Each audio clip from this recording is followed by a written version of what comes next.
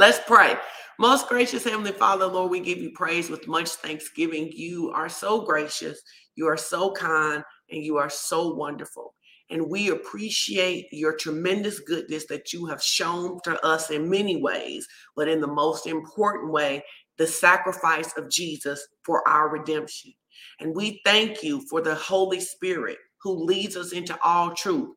So, Holy Spirit, we ask you to do what you were designed to do in our lives, which is to lead us into all truth, which is to cause our eyes to be open, our ears to be open, and our hearts not to be wax gross, so that we can hear what heaven is saying and we can walk in. We thank you that you have created us to be a people of victory, a people who overcome, a people who walk as champions in this earth, that our victory is a sweet smelling savor to you, and it becomes light that floods into the whole world. So, Father, I pray that as the teaching goes through today, that, Father, that we won't be selfish in even just saying that we could be okay in our comfort zones, but that we begin to understand that the victory that you do in our lives is for the world to see your goodness, so they will come to you and say, what must I do to be saved? And we thank you for the signs, wonders, and miracles that will come from this in Jesus' name. Amen. Amen. One Amen. testimony. So last week at the end of service, I released a blessing on the people who stayed to the very end.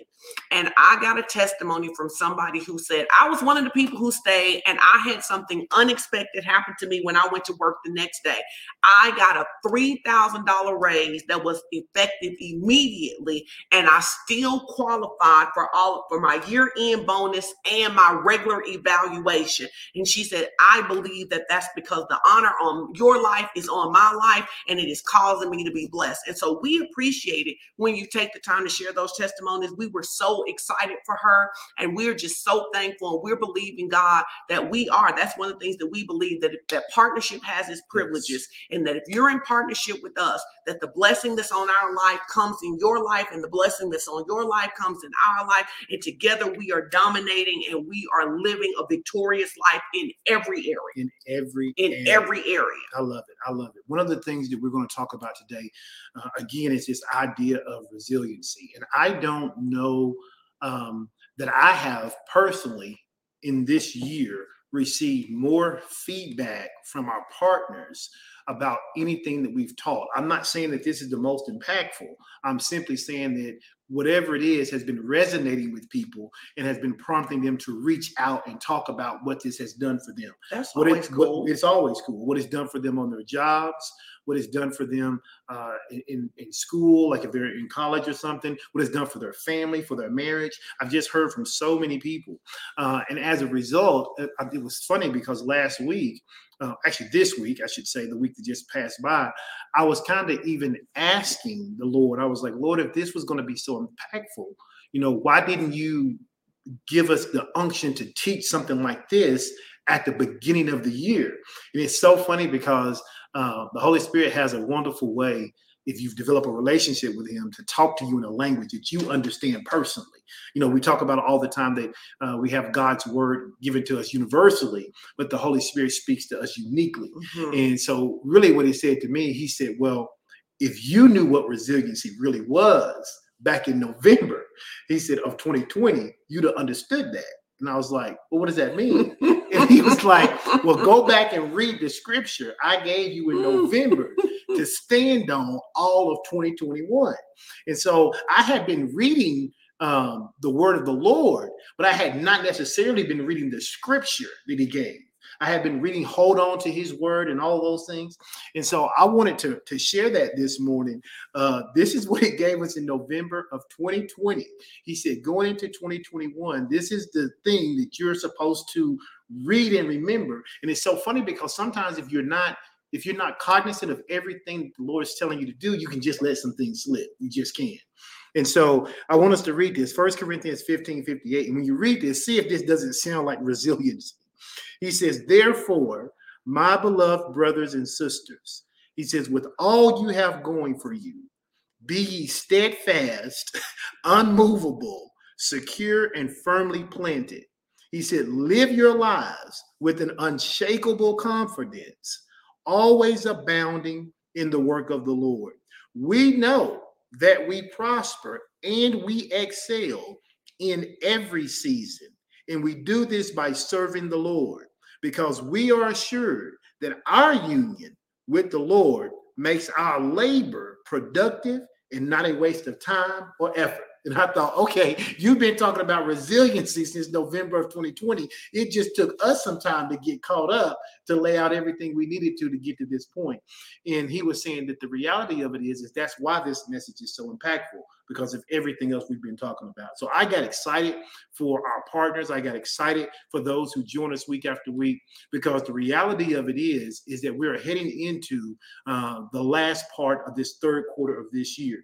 And I am believing that just like you pronounced the blessing on the people who showed honor and who have been sowing their seed, and those who have been showing up for prayer, those who've been showing up for Bible study, those who've been showing up for service, those who are doing their part with even sharing the broadcast when asked to do so, that those people who show honor are going to start to experience that 5-to-1 blessing that we've been talking about, because now they have all the tools necessary to be as resilient as they can be in this fourth quarter. No matter what comes their way, they're going to remember the end of this scripture that says that our union with the Lord makes our labor productive and not a waste of time or effort.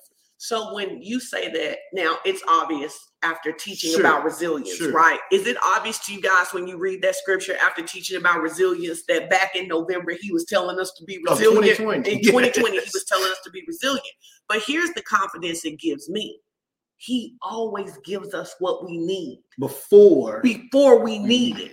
So it shifts us from living in this place to thinking that God is waiting to the last minute, waiting to crunch time, waiting till you're already in trouble, waiting till you're already out of money to do that. No. He gave us what we needed for this year before we ever went into this year. And what happened is because you kept bringing this word back to us and we kept teaching on different components of this word. Now in September, end of August, September, we're able to go, that whole scripture was about the ability to be resilient. Now I want everybody to say this, say, I am resilient. I am resilient. You have to begin to see yourself as a resilient person. There's a scripture that says, let the weak say I am strong, right? It is so important that we understand that the kingdom of God, it lives differently and it operates different than the world.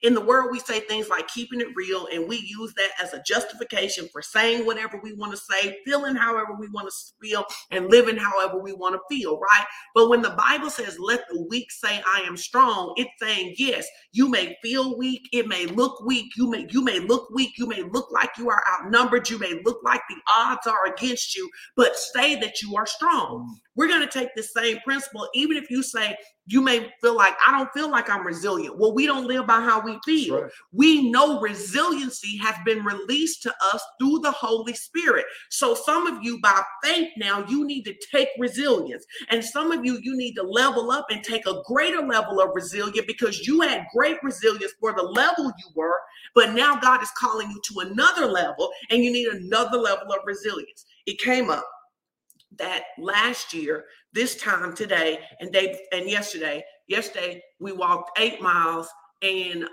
then today, a year ago, we walked 5 or 6 miles or 2 miles, 5 or 6 miles or something like that. So we did like 13 miles in 2 days, right? And I was thinking about that. Every day we're walking, the days that we walk, what happens? We're developing more resiliency with our consistency, right? So how are you going to develop resiliency? You're going to have to be consistent in what God is telling you to do. So maybe in the beginning, you're not a person who you can shift your mind immediately when you get a bad report. But the more you practice shifting your mind, saying that you're strong when you're weak, then what happens is you get more effective at it. If you had told me last year when I first started walking that I would walk 8 miles in a day, I just simply wouldn't have believed that.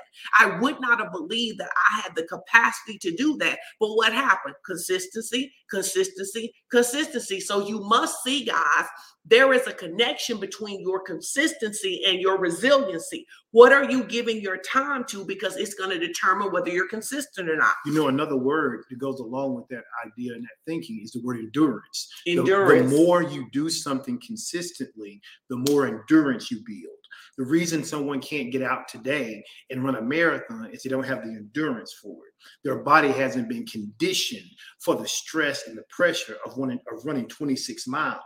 But if you run a mile today, and you train, you get really good at the mile, and you run 2 miles, and you run 5 miles, and then you run 7 miles and 10 miles, and you just keep going and going and going. Before you know it, you build up the endurance to run a marathon. That's good. Well, this life we live is not a sprint, it's a marathon.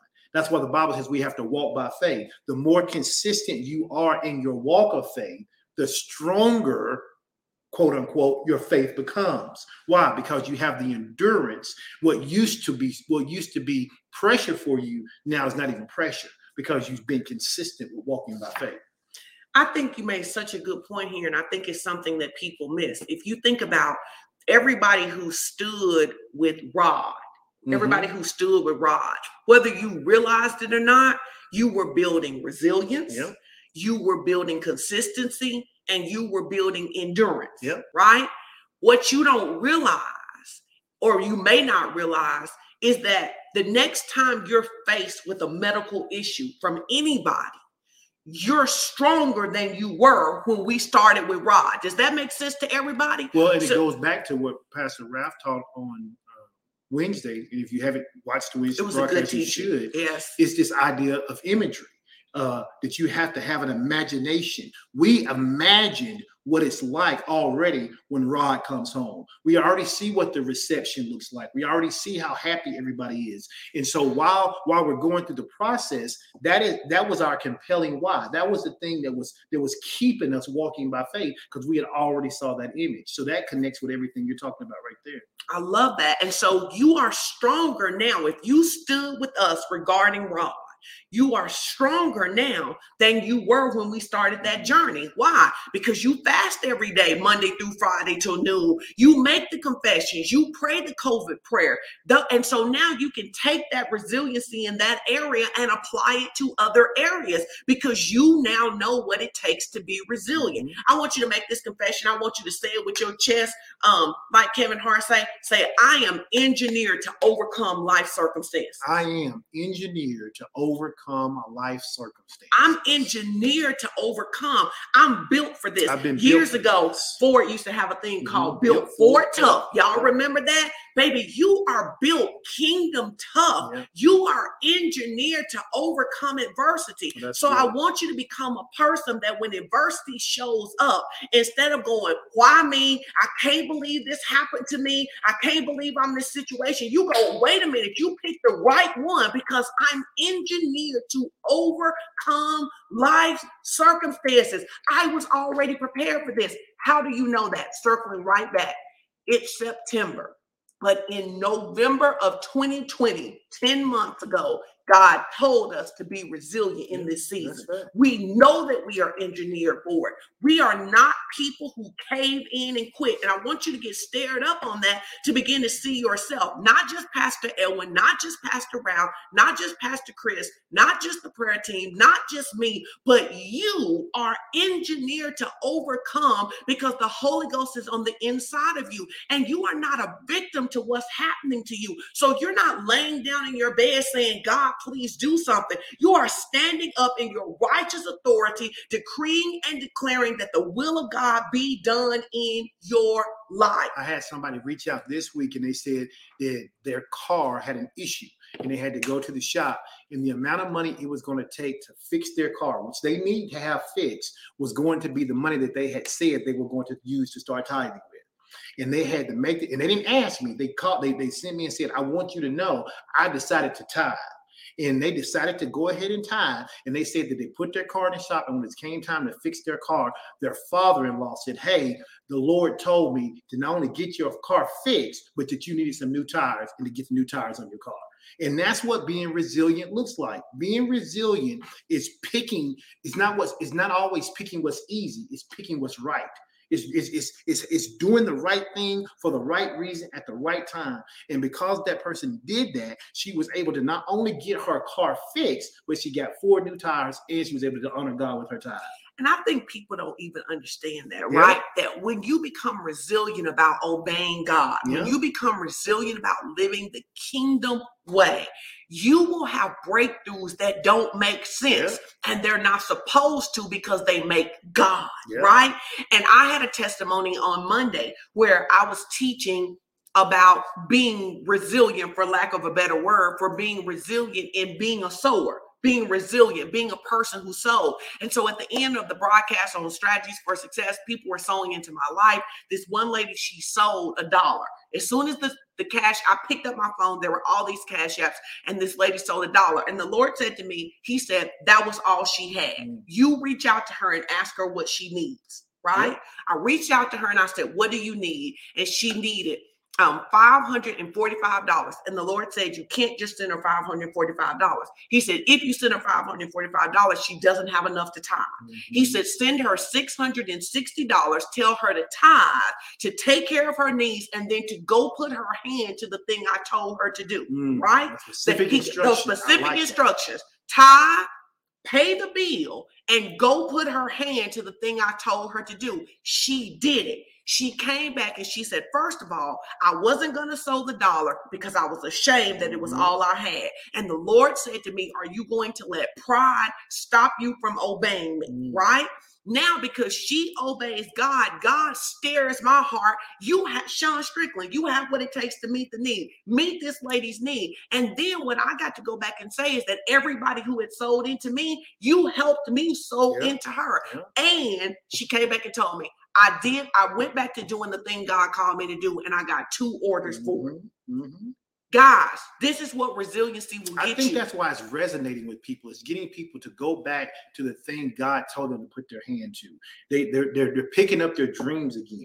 They're picking up their hopes again. People are like, you know what? I am going to trust God this time. I am not going to get halfway down the road and let something derail me. I'm not going to give up. I'm not going to cave in. I'm not going to quit. I am going to go all the way with God. Yes, I love that. Now, did we say that this year? Did we say that last year? Because we've been teaching here for a minute now. But we had a service where it just kept coming up. There is no quit in me. Yeah, you remember that? Whenever that was, I want you to begin to prophesy over yourself. Yeah. Call your own name. Etoy, there is no quit in me. Latanya, there is no quit in me. Maurice, there is no quit in me. I need you to prophesy to yourself. There is no quit in me. Why? Because I'm resilient, because I'm engineered to overcome. There is no quit in me. I see you, Leslie. Leslie was the first one. There is no quit in me. Why? Because if you start out from the beginning saying there is no quit in you, then even when times get tough, then you don't quit because you already saw yourself at the end. Well, we saw that live itself out in our marriage. Yes. When we got married and things were great, that honeymoon phase, that Google eye love that you have, we decided that we knew it probably wouldn't be that way all the time because we just know that's not reality. But what is reality is you can make a decision. And I thought it would be like that all the time. Did you? I did. I did. No, that's why I was so shook when it wasn't like that, because I thought it was going to always be that way. You should have told me. I would have been more prepared. Okay, go ahead. But what you were prepared to do was to engage in the conversation where we said, hey, no matter what, divorce is not an option for us. That we said divorce wasn't an option and being unhappy wasn't an option. And because we said divorce wasn't an option and being unhappy was an option, it took both of those two things off the table and forced us to go after something different.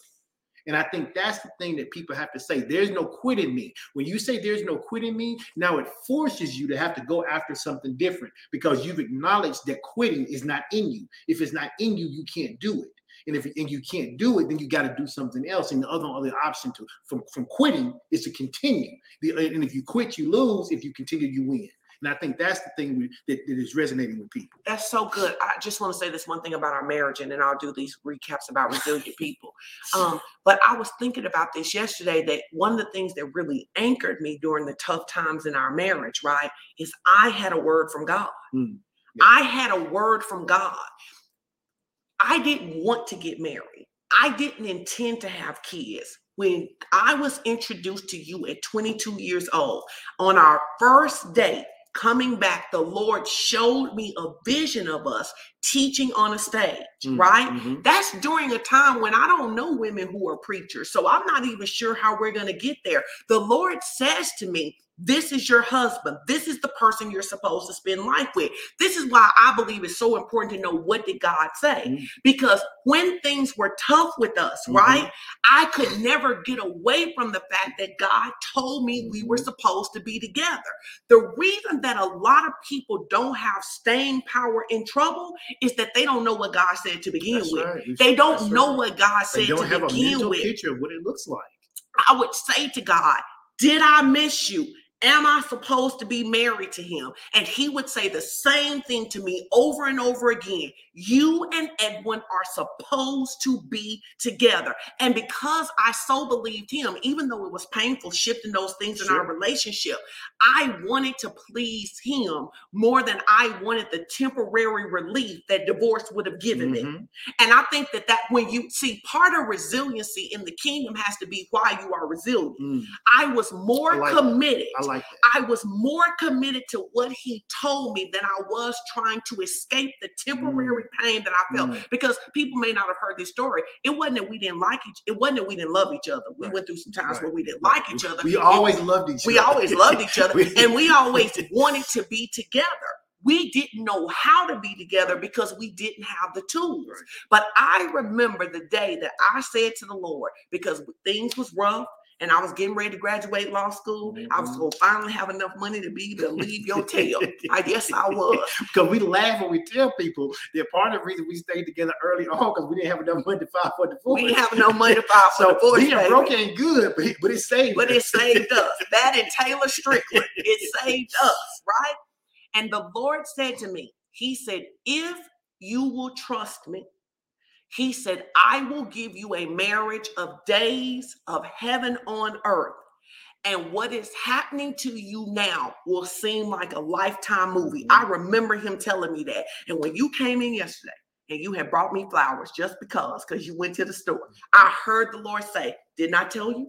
I told you I would do it. And some of you, you're not going to get to the scene. If you would just develop some resiliency, if you would just develop some internal fortitude, if you would just develop some stick-to-itness to say, I don't have to quit because it's painful. I don't have to quit because it's tough. You would get to the other side. The Bible said he would give us days of heaven on earth. And you would literally, Biggie said it like this, it was all a dream, right? It was all a dream. And what used to be all a dream would now be your reality. And now it's so funny because people are always saying to us, oh, well, really what people say is they say we're courting on Sunday. Really, I'm flirting with you and you working on the notes. But it works for me because that's our relationship because you bought me flowers on yesterday, right? But the point is that we're now getting to live what God showed me because I was willing to walk it out with God. Tell your neighbor, say resilience is walking it out with God. Yeah, resilience is walking out with God. And I'm sure you had some moments where you wanted to leave and God told you not to. Yeah, but I always knew that my best was with you. The problem no, say it again. No. Oh, come on, say it again. Look at me when you say it. Look at me when you say it. I'm not about to do this whole screen. No, look at me when you say it. Come on, babe. Look at me when you say it. I always have to do this. Come on, babe. On Come on, babe. No. Yes, show them what love looks like. Show them good black love. Come on, say it. I always knew. Not about to do it. Okay, I always knew my best was with you. I told y'all he knew it. All right, come on, babe. Go ahead. I always knew my best was with you, but I didn't know honestly, how to get past my own selfishness. And what I mean by that is I kept saying to God, if he would change these things about you, things would be better. And it wasn't until he started, and it wasn't until he started saying, and he literally said like this, he said, you can get a divorce and you can find someone else. He said, but wherever you go, that's where you are. You're going to take the same issue. The problem isn't Sean. The problem is you won't let me deal with you. He's like, if you let me deal with you, I promise you I can deal with her, but I'm not going to deal with her for you. I'm going to deal with you because I need to deal with you. And for me, that was the aha moment where I was like, okay, And really I went into it, I'm gonna be honest, I went into it like, okay, fine, God. I mean, you gonna show God, right? You gonna show God. You say you can do it. All right, I'm gonna let you work on me, but I bet you can't do no word. But he did. But he did. No, this is so good. And we are a practical example of resiliency, right? And so if you guys would just decide, I'm not quitting this time. The problem that you keep seeing in your finance that keeps you to back up off of tithing, it's an issue of resiliency. The problem you keep seeing in your marriage, the problem you keep seeing that causes you to be a fit operating in offense that won't let you go after the business, it's really an issue of resilience. What should you decide? You must decide that you love God more than anything. And you are willing not just to suffer through the marriage, not just to stay together and suffer through the marriage. Because remember, we said we weren't going to get divorced and we weren't going to be unhappy. That's right. Right. So what do we now look at this right here? We just walked through these three things. We said one of the things we recap. We said resilient people have a positive image of the future. They maintain a positive outlook and envision brighter days. They walk by faith and not by sight. That's what God did with me. He gave me a vision of us where we are now. He gave me a vision and I focused on that vision when things were tough. I had a positive image of the future, right? Resilient people do not say this is as good as it's going to get. That's right. Resilient people do not say it's always going to be this way. It's never going to get better. It's never going to get better. Right. Resilient people have a positive outlook on life. Go back and listen to Ralph's teaching. Resilient people allow God to paint on their imagination. That's all I did right there. When God gave me a vision of our future, I let God paint on my imagination and give me a vision to move forward to, right? Resilient people are empathetic and compassionate. However, they don't waste time worrying what other people think about them. They maintain healthy relationships, but they don't bow to peer pressure, especially from bullies and those who seek to manipulate. This is so good because I can use this with my marriage where people thought, hey, y'all are both young, go ahead and get divorced. It doesn't matter. But I can even use it with us at a time that I remember when God had told me that I had to stop responding to you out of anger. And I remember this one time, people have heard us tell this before. I literally was trying so hard to be quiet and I started crying. And you said to me, what'd you say to me? I don't remember. It was something bad, I'm sure. You said, I probably asked you why you was crying. I said, those tears don't move. You said, I'm not moved by your tears. You see, his old self was trying to bully me into coming back to a place that I did not commit to be in anymore. And he got stories from the other way that he would be trying to do the right thing. And my old self wants a response, wants a demand, right? And part of what really freed us, I remember when you said, because marriage is our example for resiliency today. Remember when God said to you that he told you to do what he told you to do regardless to what I did. That is how you get out of peer pressure. Do what God tells you to do regardless to other people. Now, what could go here with this is that once we hear from flesh and blood, once we hear from God, we confer no longer with flesh and blood, right? And then resilient people never think of themselves as victims. They focus their time and energy on changing the things that they have control over. Wasn't that what was both happening to us?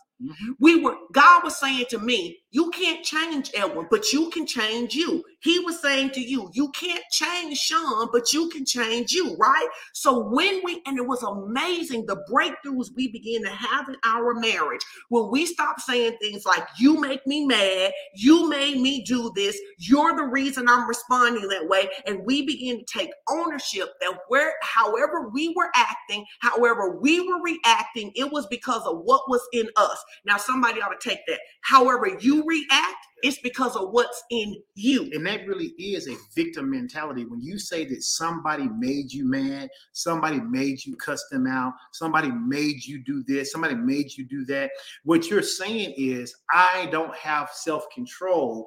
Other people have control over me.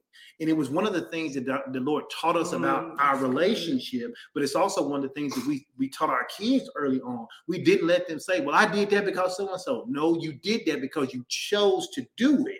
Because if you say that I did it because I chose to do it, then you can change it. But if you always give up and abdicate the responsibility to someone else, then you're always just the puppet. Somebody else is always the puppet master.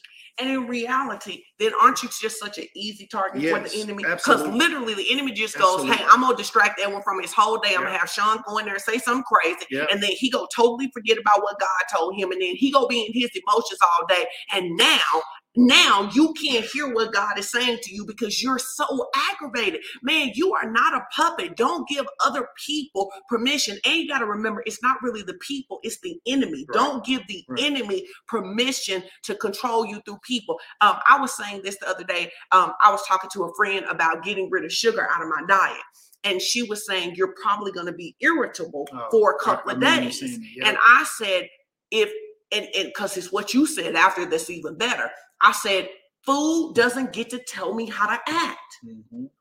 If I am a person who my food preferences control what kind of mood I'm in, control whether I'm irritated or not, control whether I'm aggravated or not, my strength is small. And the Bible says if your strength is small, you will fail in the day of adversity. And what people don't realize is that if you have to have coffee to be pleasant, if you have to have sugar not to know how stressed you are, those things are really your idols.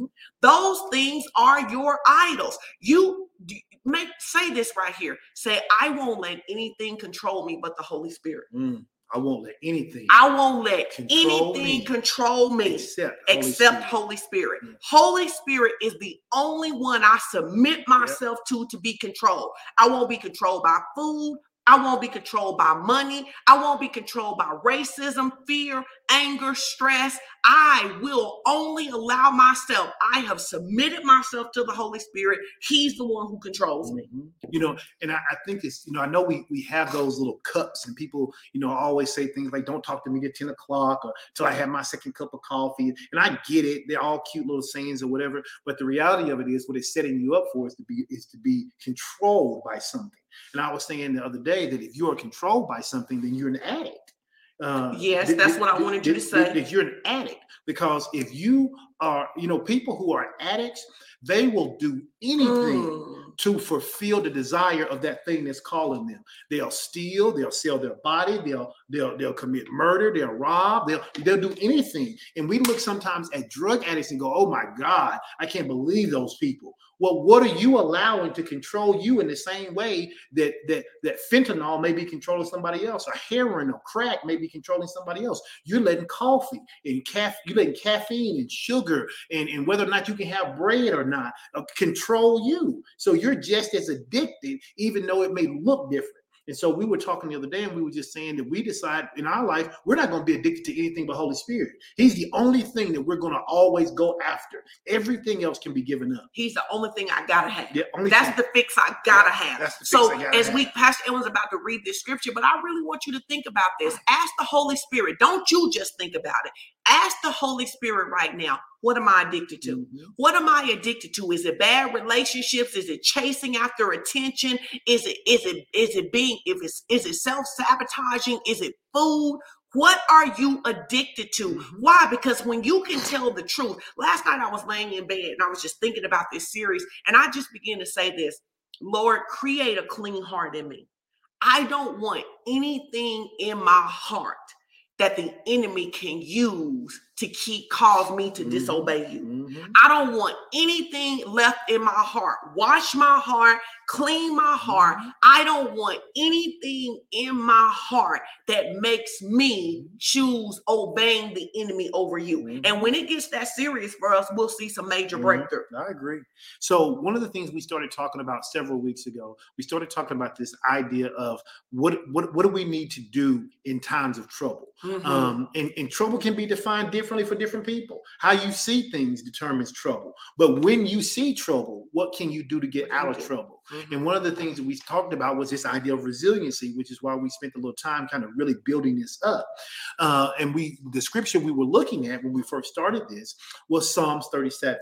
And so we want to take a look at Psalms 37 this morning, excuse me. And then what we want to do is we want to glean some things from Psalms 37. Because what Psalms 37 is, it's a Psalm of David, and it's really about giving praise and honor to God, but also reminding us that just because we see things that are happening, just because we see the wicked prevailing, that we are not to stop walking by faith or begin to go the way of the wicked. Mm-hmm. So let's begin. We'll read Psalms 37, verse 1 through 13. So in Psalms 137, let's see if I can pull it up here. I think we got it here. There it is. It says, fret not thyself because of evildoers. It says, neither be thou envious against the workers of iniquity. So right off the bat, he's telling us, don't be concerned about how other people are prospering who are not doing it God's way. He says, for soon they shall be cut down like the grass, and they shall wither as the green herb. He says, trust in the Lord. I love that. And do good. So shalt thou dwell in the land, and verily thou shalt be fed. Delight thyself also in the Lord, and he shall give you the desires of thine heart. And sometimes people say, well, the Lord said he's going to give me the desires of my heart, but there are some conditions for that happening. Mm-hmm. Verse 5, he says, commit thy ways unto the Lord. Trust in him also, and he shall bring it to pass. He shall bring it to pass, not we go out and make it happen ourselves. It says, and he shall bring forth thy righteousness as the light, and thy judgment as noonday. Verse 7 says, rest in the Lord and wait patiently for him. Fret not thyself because of him who prospereth in his way, because of the man who bringeth wicked devices to pass. In other words, he says, don't just start being the person who says, hey, he's making it, so I'm going to go do it his way. In other words, stick with God. He says, cease from anger, forsake wrath, fret not thyself in any wise to do evil. Don't start contemplating how you're going to get over, start scheming and doing stuff that the Lord hadn't told you to do. He says, for evildoers shall be cut off, and you don't want to be one of those get cut off. He said, but those that wait upon the Lord, they shall inherit the earth. Whatever is theirs in the earth, they shall inherit. He says, for yet a little while, and the wicked shall not be. Yea, thou shalt diligently consider his place, and it shall not be.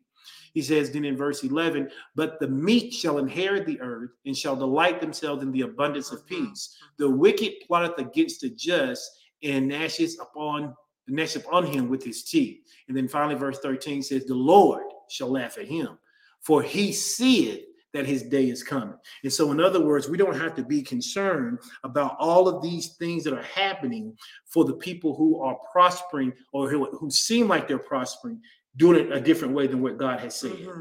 And so there are 7 things that we can garner from here. And the first one comes from the very first verse. He says, don't fret. Don't fret. What does it mean not to fret? David understood that it can be hard to avoid fretting. And I don't want to make it seem like it's easy.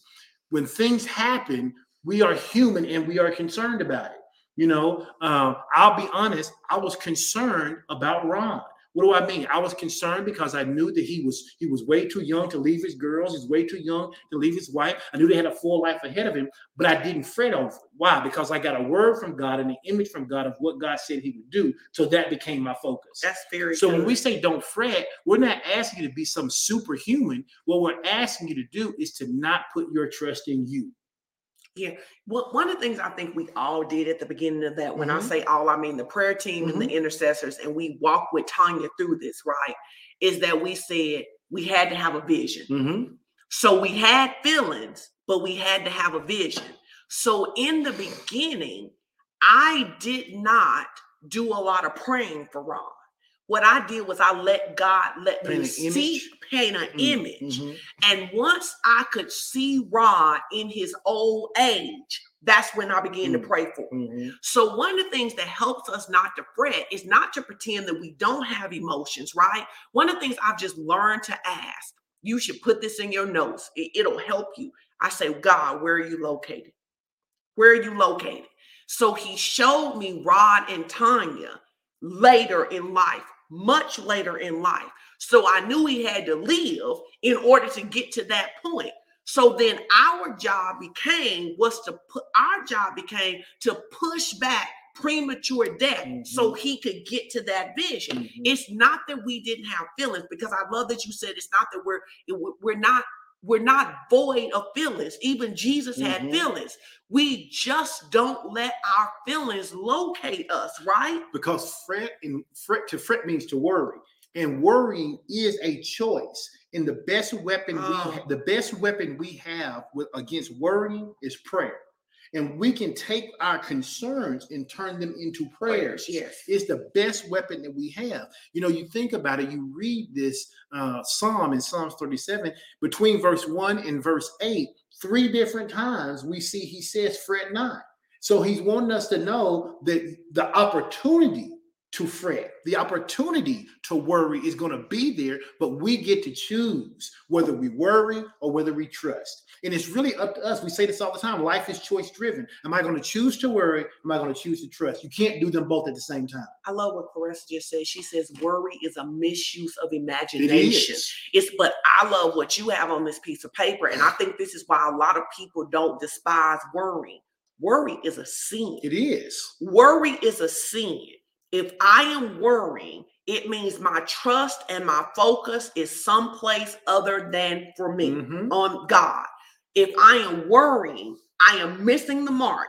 I am looking at something other than God is doing. And I think it's literally a commandment from God not to do. It is a commandment from God. And so here's the thing. You say, well, I can't help but worry. That's not true. God never commands us anything to do that he has not empowered us to do. So if he's commanded us not to worry, not to fret, he's empowered us. The question is, are we willing to do it his way? Or are we so used to worrying because our mama was a worrier, our daddy was a worrier, our grandmother was a worrier. And so we now just allow that to happen in our life. Some of you need to say to God, God, I give you this pride in me that makes me worry. Well, the scripture says, and God knew that we would have opportunities to worry. It's why he said, cast your cares on me. It's a choice. It's a choice. I can choose to hold on to them, or I can choose to give them up. He says, give me your worry. Give me your concern so I can give you peace and I can give you joy. He says you can't have them both at the same time. So good. So if you want my peace, if you want my joy, you have to exchange something from it. So what you can give me is your worry and your concerns, and I'll give you my joy and my peace. And here's a great example of how repentance works. When I won't acknowledge that worry is a sin, I don't know that I need to repent for it. I say that's just the way it is.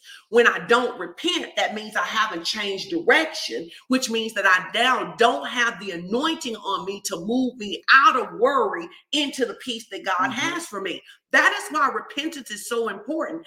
Repentance literally means I realize I'm going down a track. And you may have to do that in a situation. You may have to keep giving it back to God, giving it back to God. God, I apologize that I picked this up again. I'm giving this back to you because I trust you with my life. Well, worry is sin. And if I don't own that it's sin, if I don't acknowledge that it's sin, if I say some humanistic viewpoint that it's just what people do, then I don't get the supernatural exchange of peace that allows me to be anchored even when things are crazy around me, right? And it's one of those things where people can even say, well, how can I trust God when everything is going so bad all around me? Well, you go back to that scripture that says all things work together for the good of them that love God, who are called according to his purpose. I trust that even in the bad times, God is still there. You asked the question a moment ago, God, where are you located? He's the same place he's always been. He's right there with you. He's right there beside you. He is the one who is guiding you through. But if you allow fear and worry and concern to consume your mind, you can't see where God. I think of it like this. You ever been in a really, really heavy fog, and you can only see like a few feet in front of you? Even on a road that you've driven many times before, it can still be worry or concerning because you don't know, because you can't see. That's what fear and worry does. God's walked you out of situations before. You know he'll walk you out again. But when fear and worry comes, it's like fog, and now you can't track God. Now you can't track God. Because fear and worry and concern is like a fog in your mind. So you can't track God. But if you say, God, I trust you. God, I just trust you. You lead. Then you only have to do like you do in a fall. When there's a deep fall, you just know where the next 2 feet is. And you go the next 2 feet and the next 2 feet. And before you know it, you're out of the fall. And that's what God does for us. Amen. Everybody should just say, I release worry and fear. I release worry and fear. I choose. It's a choice. I choose to trust God. Mm-hmm. And for some situations, you may do that one time and give it to God. For another situation, you may have to do it 100 times in a day. But what do you do it by doing it 100 times a day? You're building resiliency. And while you can't control every thought that comes to you, you can control how you respond to that thought. Yes. You may not be able to control every thought that comes to you, but you can control what you do once it gets there.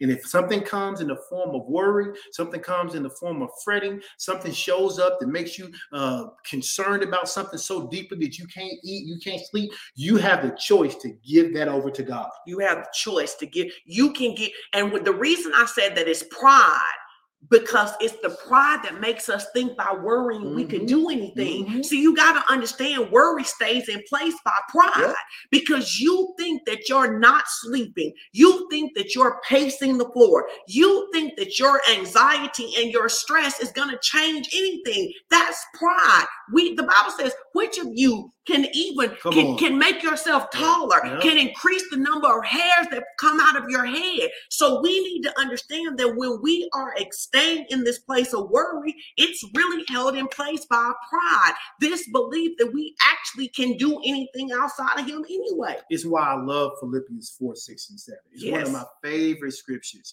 It says, don't worry about anything.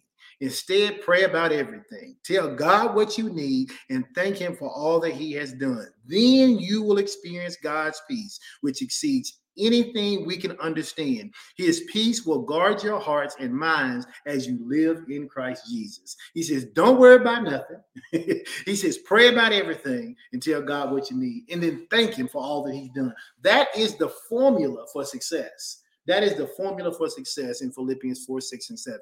And then, of course, Mark 11 and 24 says, therefore I say unto you, what things soever you desire when you pray, believe that you receive them and you shall have them. So if you believe in prayer, if you live out Mark 11, 24, even when worry and trouble comes and you pray, now you shouldn't be worried anymore because you already believe you have received what you prayed for.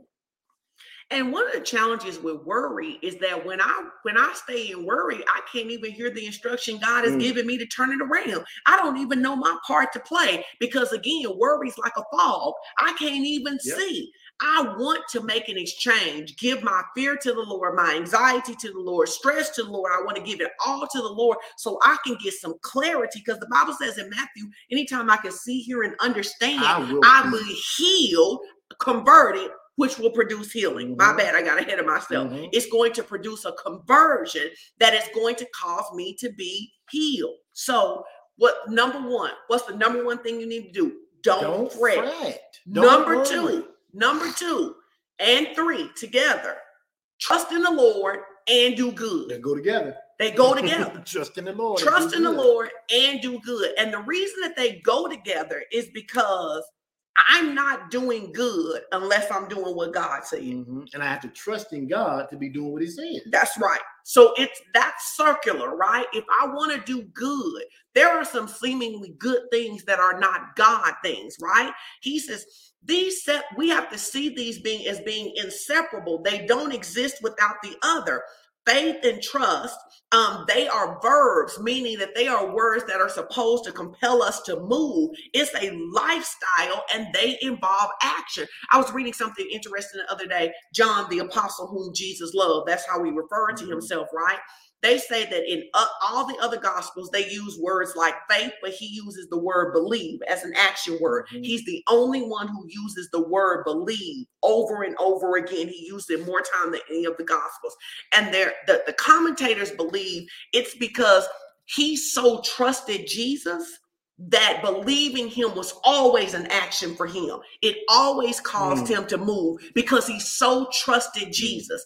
My trust in God, my trust in Jesus, it should cause me to act, right? Real faith. There can be no biblical faith. I say this all the time. There can be no biblical faith without obedience. And obedience includes doing the good things that God commands. So if God says, don't date them, that's good. If God says, give the money to this person you don't like, that's good. Whatever God says to do is good. Can y'all put that in the comments? Whatever God says to do is good.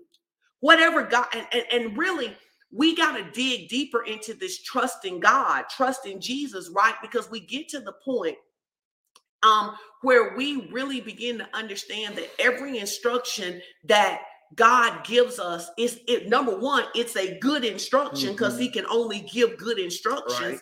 And it is for our good. Yep. So everything God asks us to do, it is good and it is for our good. And I was talking to the Lord yesterday about disobedience, and he was saying, one of the reasons, T.D. Jakes years ago, he said that he gave this definition of sin that I love. He says sin is trying to get a legitimate need met with an illegitimate means. Yes. Sin is when I try to get God gave me a legitimate need to be loved, a legitimate need for provision, a legitimate whatever. There are legitimate needs for these things. And I go and try to get it illegitimately. And he said to me, he said, when you do that, it's because you don't trust. Yeah. You don't trust that what I'm saying is for your good. You don't trust that my way is good. You don't trust that my path is good. And there have just been times in my life where I have tried to find a different way to do what God told me to do. How about you? Yep. I've tried to find a different way to do what God told me to do. And the reason that I was trying to find a different way to do what God told me to do is because I fundamentally didn't believe in his goodness. Yep. And that's a hard thing for people to admit, because we love to sing about, Lord, you are good and your mercy endures forever. But when God tells us to eat away, to walk away, to live away, it's because he's good. Yep. And what he's instructing us to do is for our good. So when I'm out here trying to get a need that he has already given me provision for, met in a different kind of way, I fundamentally do not believe in the goodness of God, at least in that area. Yep. At least in that area. Which is why, so he says, then number one, don't fret. Number two, he says, you got to trust in the Lord. He says, and do good. And then that's what I like about the fourth step. The fourth step says, delight yourself in the Lord. Now, when we talk about delighting yourself in the Lord, the only way I can really explain this is about increased intimacy. He says, I seek increased intimacy with you. And the question becomes, if I delight myself in the Lord, then what else am I delighting in? Where's my delight? And you talked about trying to get a legitimate need met through an illegitimate source. That's what he's talking about. Which are you going to delight in? Are you going to delight in receiving this need from me? Or are you going to delight in receiving this need through some of the means? And he says, if you seek to get these needs met through some other source, then the only way to sustain that need when it comes is through that other source. That's good. And nothing else has the ability to sustain you like the Lord does. He says, so delight yourself in the Lord. I love what David says when he says this, because he backs this up by saying, if you delight yourself in the Lord, he will give you the desires of your heart. He literally says your opportunity to have a blank check comes with who you delight in. If you delight yourself in God, then the desires that you have in your heart that God has put there, they now get a check written for them because God wants to give you that. That's a good picture. God wants to give you that. And so when he says to delight yourself in the Lord, it's so important. We have to ask ourselves, what is my greatest source of pleasure? Is it from seeking my own needs or from seeking God? Come on. Is it from, do I get my greatest source of pleasure by getting my needs met or by serving God? And here's the thing that we miss. You cannot serve God and not get your needs met. You cannot. And I think some people think that there's a dichotomy there, that I either got to serve God or get my needs met. But God is not some hard taskmaster. You need to say that. You need to say that. Say, God is not a hard taskmaster. I got to plug my thing. You know, I want y'all to think about it like this, man. Matthew 6:33, it says, seek ye first the kingdom of God, and all of these things will be added unto you.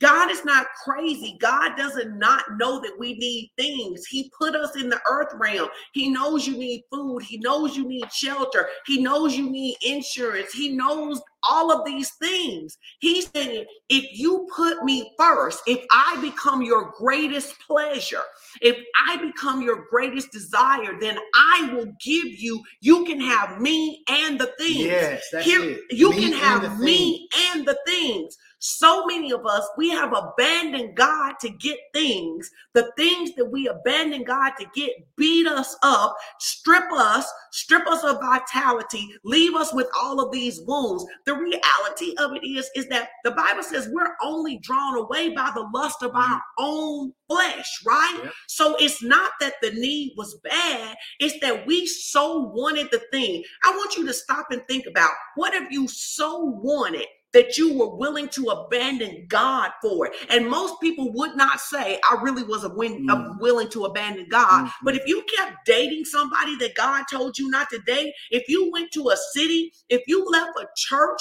here we go. If you won't accept the call, there are many of you that God has called you things. He has told you who you are and what to do, and you just fight against it. You won't embrace it. Understand, it's because you don't believe in the goodness of God. And in essence, even if you're going to church and lifting your hands, your heart has abandoned God. Bring your heart back to God. Delight in God. Let it be that everything God ever promises you, everything God ever gives you, it is inferior to him. It is. It's inferior. You got to make everything, when you understand that. Because now I worship the giver of the gift more than I worship the gift itself. Yeah.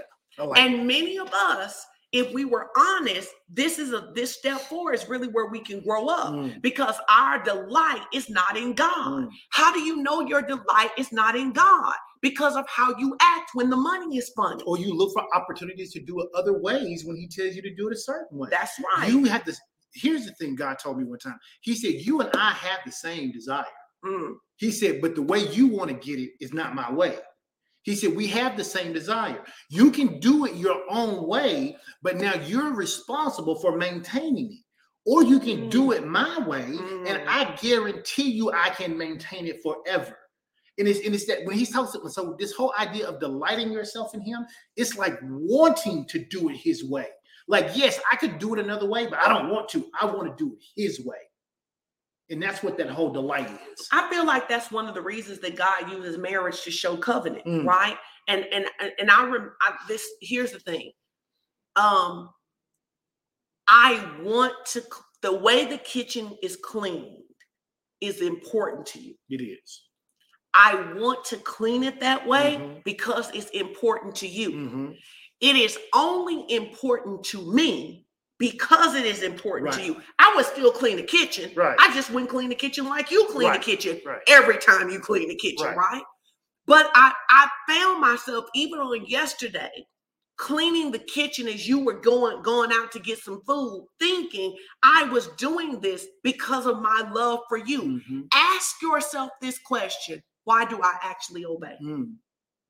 Why do I actually obey? Why do I actually do what God is telling me to do? And hopefully it's moved from I'm afraid of what'll happen if I don't to I love him. Because I love him. Hopefully you've progressed or are progressing, because you know the reality of it is if you've never heard the gospel and you first hear the gospel and you first hear that there's an afterlife that you may end up going to if you don't serve him, you can come to him in fear. But you ought not stay in that same place. When you get to learn about his love, I begin to do the things that I do because I love him, because he loved me so much first. No, that's so good. Stick said, she said, do you delight or do you detour? Oh, and I thought that's really good. Do you delight or do you detour? And Tamara just said, she says, I clean my kitchen the way I do now because Dad always wanted his kitchen done that way, right? So there ought to become something in our heart that as we grow up in sonship, because look at this, now Tamara's in her own house and she's still cleaning the kitchen after the heart of the Father, right? as we grow up, we should be representing the Father everywhere. It shouldn't just be that we're doing that when we're in the house or when we are young or when we are in trouble. Our desire should be to take the Father's way wherever we go. Everybody who sees the Stricks clean a kitchen should be able to say, we got this from the Father, right? So ask yourself, are you a person who is sticking with the Father's heart, or do you just do it in order to get a new relief, do it in order to get a breakthrough, consider always fighting against it, and then as soon as you get on your own, you go back to your own thing? Wow, that's good. That's good. I mean, are you serving God because you think He's going to give you some temporary relief? Yes. And then you go back to living and doing the things the way you want to. And if you do, that is the reason you find yourself living in this cycle of always having to come back to Him in this way of, oh my God, will you please help me? Rather than just living in this place of I'm living to please God. I got to tell you this. So 4 is delight yourself in the Lord, and 5 is commit your ways to the Lord. I don't know what it was about this series, but this series really brought me into a place of repentance because it really showed me that as much as I love God, I had things in my life I was still doing my own way. Things in my life that I was justifying for doing it my own way, when I could clearly look and see. This is what's so crazy to me. The things I do God's way, I have big success. And the things that I do my way, quasi, sometimes up, sometimes down. And as I was thinking about some of these notes, I was like, commit your ways to the Lord. Sean, what ways have you not committed to the Lord? Guys, ask the Holy Spirit now. And the truth is, there are some things we don't ask God because we don't want to hear His answer. Well, let's just be honest. There are some things we don't ask God because we don't want to hear His answer, because if His answer is different than ours, we're going to still do what we want to do. But that's why it says you got to make a commitment. Commitment is important. You got to commit your ways unto the Lord. In Hebrew, that word commit means to roll something onto something else. I got to roll my ways of doing things onto the way God wants to do things. I got to give up my way and pick up His way. I got to become one with Him. You know, there's a scripture that says, my thoughts are not your thoughts, neither are my ways your ways. But He wasn't talking to those of us who've been born again. He said, those are for those who don't know me. When you know me, my ways ought to become your ways. My thoughts ought to become your ways. And so that's when He says, I think that's why David uses this in Psalms 37:5, when he says, commit your ways to the Lord. Commit your ways to the Lord. So here's an example right now. You can ask the Lord right now. You don't have to wait till we're done with this live. Right now, you can say, where are some areas that I need to commit my ways to you? And let me tell you what will help you. When you realize, and I say this a lot because I really want people to get this, God is not interested in making you a better you. Right. So there should never come a point where there is not something that comes up for that.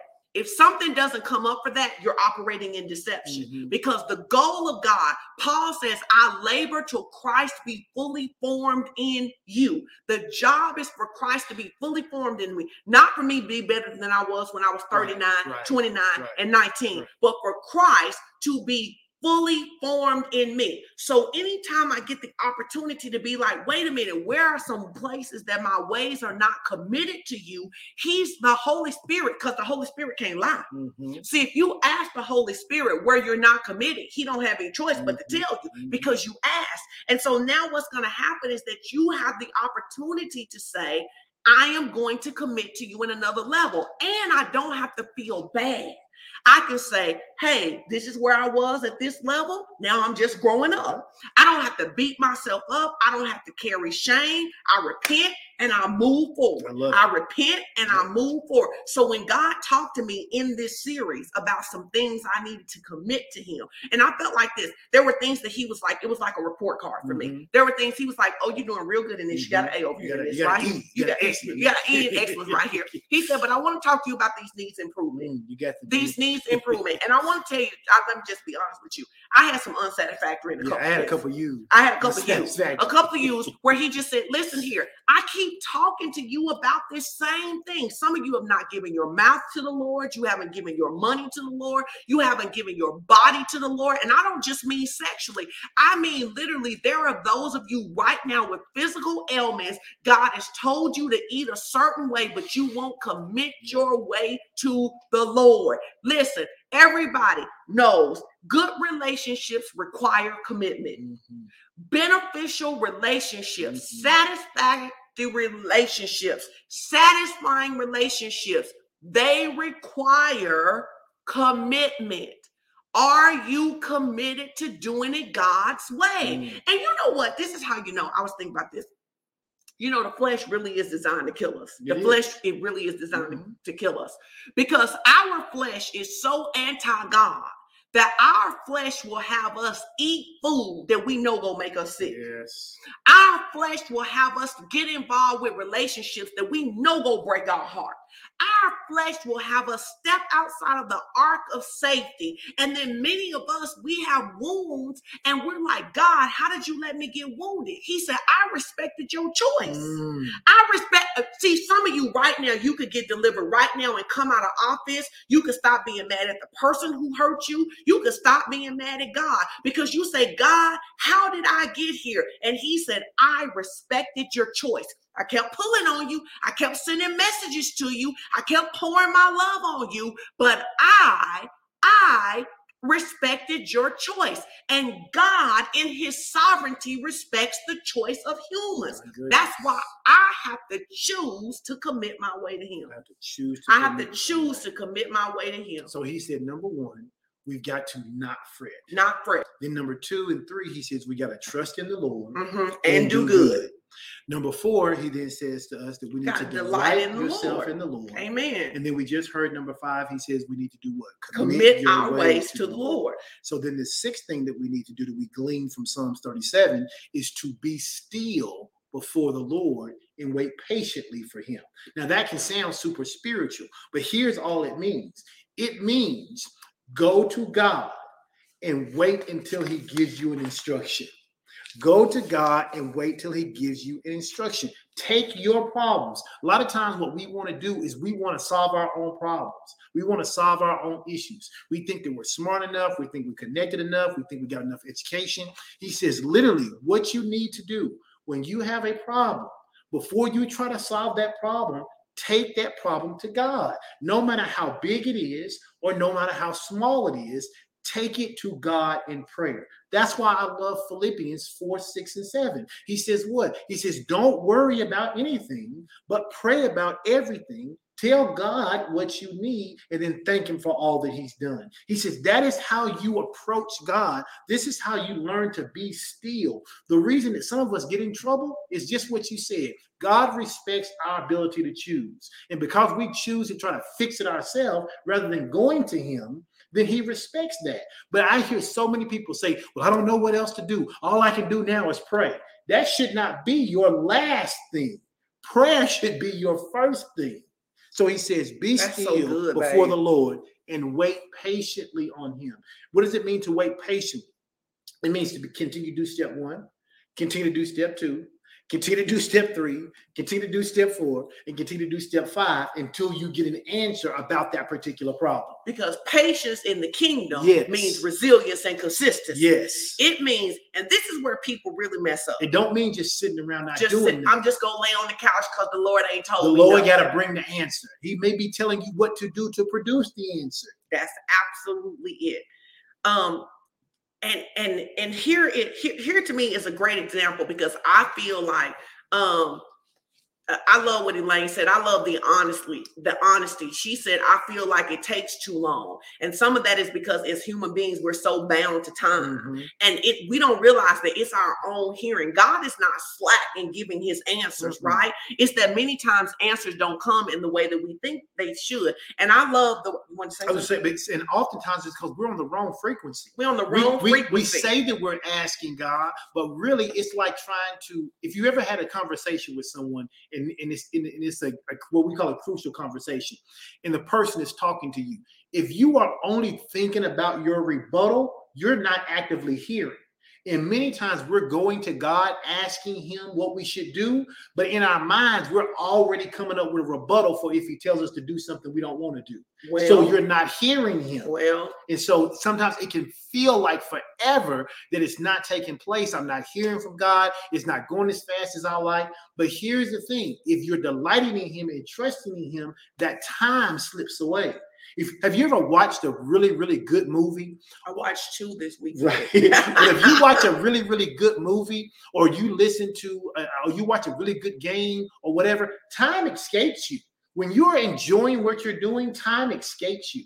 The reason you got some people who can listen to us teach for 90 minutes is because they're enjoying what's going on. The reason other people have to click off after 15 minutes, they aren't enjoying what's going on. The thing is when you begin to enjoy God, whatever your problem is, doesn't seem like it's taking forever because you get caught up in God. The time just goes. Well, let me add this too. I think that sometimes it's not that God doesn't give us an answer; it's that His answer is insufficient. Yeah. To us, it wasn't what we wanted to hear, so we deem it as insufficient. I want to give you an example because God cares about every single thing in your life.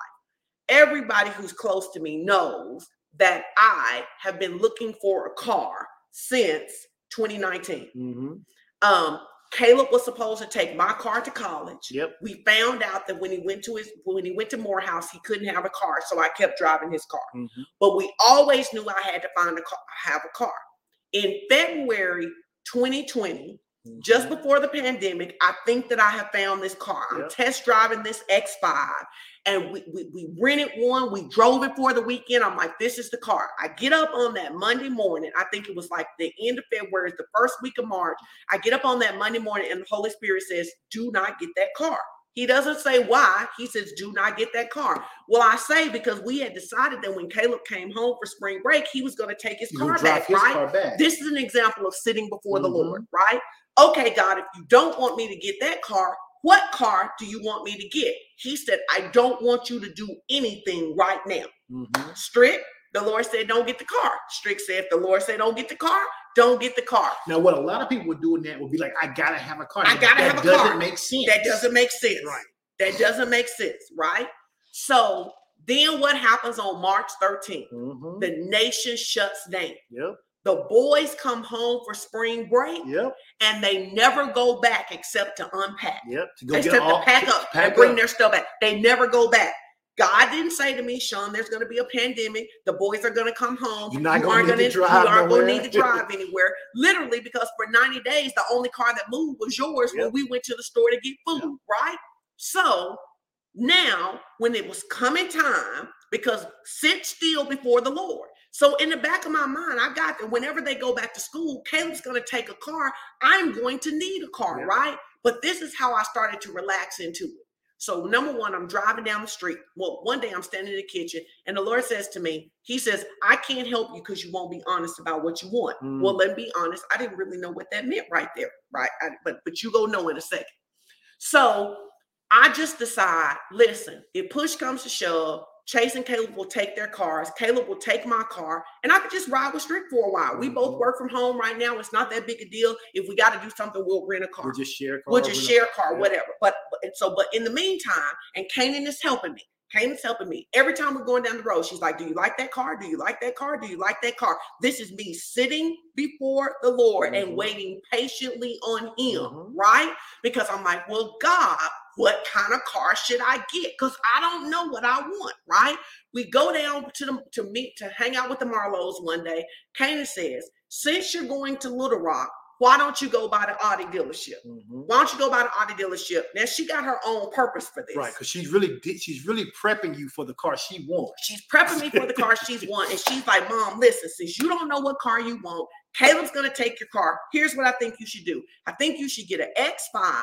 You should drive the X5 for a year, and then you should give it to me. So I say to Edwin, she might be right. Maybe. I don't know, because I have no idea what kind of car I want, because for years, all of our cars were cars that fit enough kids. We got 5 kids. So it was like, I knew I didn't want a big car anymore, but I didn't know what I wanted.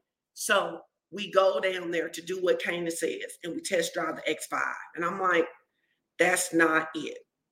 And so we're sitting in there, and Edwin says, well, listen, if you just go give it to her in a year anyway, we're debating whether I'll just go back and get the same car I had, which was a Ford Edge, or whether I'll just get the X5 so I can give it to her. And then there's this car on the lot, and I look, that car catches my eye. Now, this car has caught my eye, but I'm talking to the Lord about this car. Lord, what's that car right there? He's like, tell him you want to see it. This is in the car dealership. Tell him you want to see it. So they get the car, we drive the car. When I sit in the car, I haven't even driven it yet. I know that this is the car that the Lord has for me in this season in my life, right? But this is what I'm saying. I'm saying, I love this car, but I will not get this car if you don't want me to. Mm-hmm. I love this car, but I will not get it if you don't want me to. I say to Edwin, Edwin, I love this car. Now that's big for you because I don't say stuff like I love cars. You don't say you love anything material. I say I love this car. I love it. When I drove that car, baby, listen, it blessed my soul on the inside of it, right? And I said, so number one, I'm saying to God, if you tell me to walk away from this car, I won't get this car. Now I'm saying to my husband, hear me, I don't need my husband to get a car. I don't need it. But I'm bringing the decision to him to say, I want to be sure that I've committed my way to the Lord and that I'm being still and hearing from the Lord, right? And my husband says, man, yeah, she wants this car right here. He says, you want this car? I said, I want this car. He says, get the car. So I end up getting a car that I had never seen on the road before. I end up getting a Q8. Praise the Lord. I'm so thankful for it. But this is what I realized when I was driving this morning and he was fussing at me about speeding, right? This is what I realized about the car. I realized that what I needed to admit is that my days of needing SUVs were over and that you really like luxury cars. I do. I like performance cars. I like luxury. You like performance. I like performance. And he was like, I realized all this time, God was trying to get what he had put in my heart to the surface so I could ask him for it. So he could give it to you. You better hear what I'm saying. You better hear what I'm saying. And that's the reason he prompts our hearts. Because he prompts our hearts or primes our hearts so we will admit what we want, so we will ask him for it, so he can delight in giving it to us. So he can delight in giving it to us. So just as excited as you are when you get to give your kids a gift, your father is that excited when he can get you to come in alignment with him so he can give you what it was his desire to give you anyway. He's watching you out here struggling and making hard decisions. And he's like, hold on, boo, listen. Follow what's in your heart, right? If you follow what's in your heart, and here was the thing though, because I like, I think this is a measuring stick. Because I like the car so much and I don't usually like material possessions like that, I had to pause and make sure that was cool with God. Right. Make sure that was cool with God. There are some things in your life that God wants to do for you right now that if you would stop trying, it's not that God doesn't want you to have a house. He knows where the house is. It's not that God doesn't want you to have a better paying job. He knows where it is. It's not that God doesn't want you to have someone to be booed up with and spend the rest of your life with and covenant with. He knows where they are. So help me to expose my desires, bring them in alignment with you, and then help me have the courage to admit that that's what I want. Because now I know it's because of some of the saints. They like, well, don't nobody really need a Q8 like that. Well, nobody needs more than 3 shirts, but we got them. And so God is not in poverty in his mentality that because Chris gets something new, now I can't have something new, or because God raises up Edwin, now he can't raise up me. God knows where everything we need is. He knows things we don't even know about ourselves. And if we would submit to the journey, and it's so funny because every time we drive past a X5, you say to me, aren't you glad you didn't get that car? Because it wasn't in your heart. It wasn't what you wanted. And I think many times what we do is we don't admit to God what we want. And what we really do is we say to God, I'll take X. But God's never asking us to take anything. My He's God. never asking us to take anything. He's like, what do you want? And if you will do step 1, step 2, step 3, step 4, step 5, step 6, he says step 7, if you will do these things, you literally position yourself to have a blank check in asking God for what God put in your heart. And I love it. God puts it there, so I'll ask him for it so he can give it to me. Because have you ever seen the desire in the kid's heart so they would ask you for it? Because I certainly have. Absolutely. Where you see the desire in your kid's heart, right? Have you ever seen the desire in your kid's heart because it was something you wanted to do for them? Chase used to first started liking Jordans, I started looking at different Jordans and I'd be like, oh, what do you think about these? And what do you think about these? And what do you think about these? Why? Because I knew I wanted to get them for him for a Christmas gift or a birthday gift. You know, I was seeding it in his heart so he would see it and be like, oh, I hadn't seen these. I like those. Oh, you like those? Oh, good. You really like those? Oh, great. I can't wait till your birthday. I can't wait to Christmas because this is what I want to give you because I want to see the joy in your face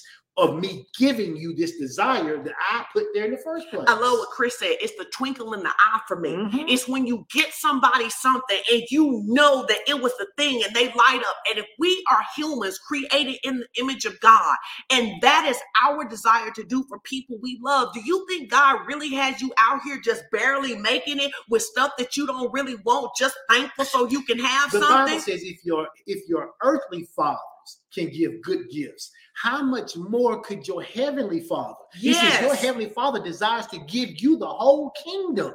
He says, so if your earthly father would get you Jordans because you like them, can you imagine what your heavenly Father wants to do for you? And you got to get delivered. I want to say 2 things, then we'll go get to number 7.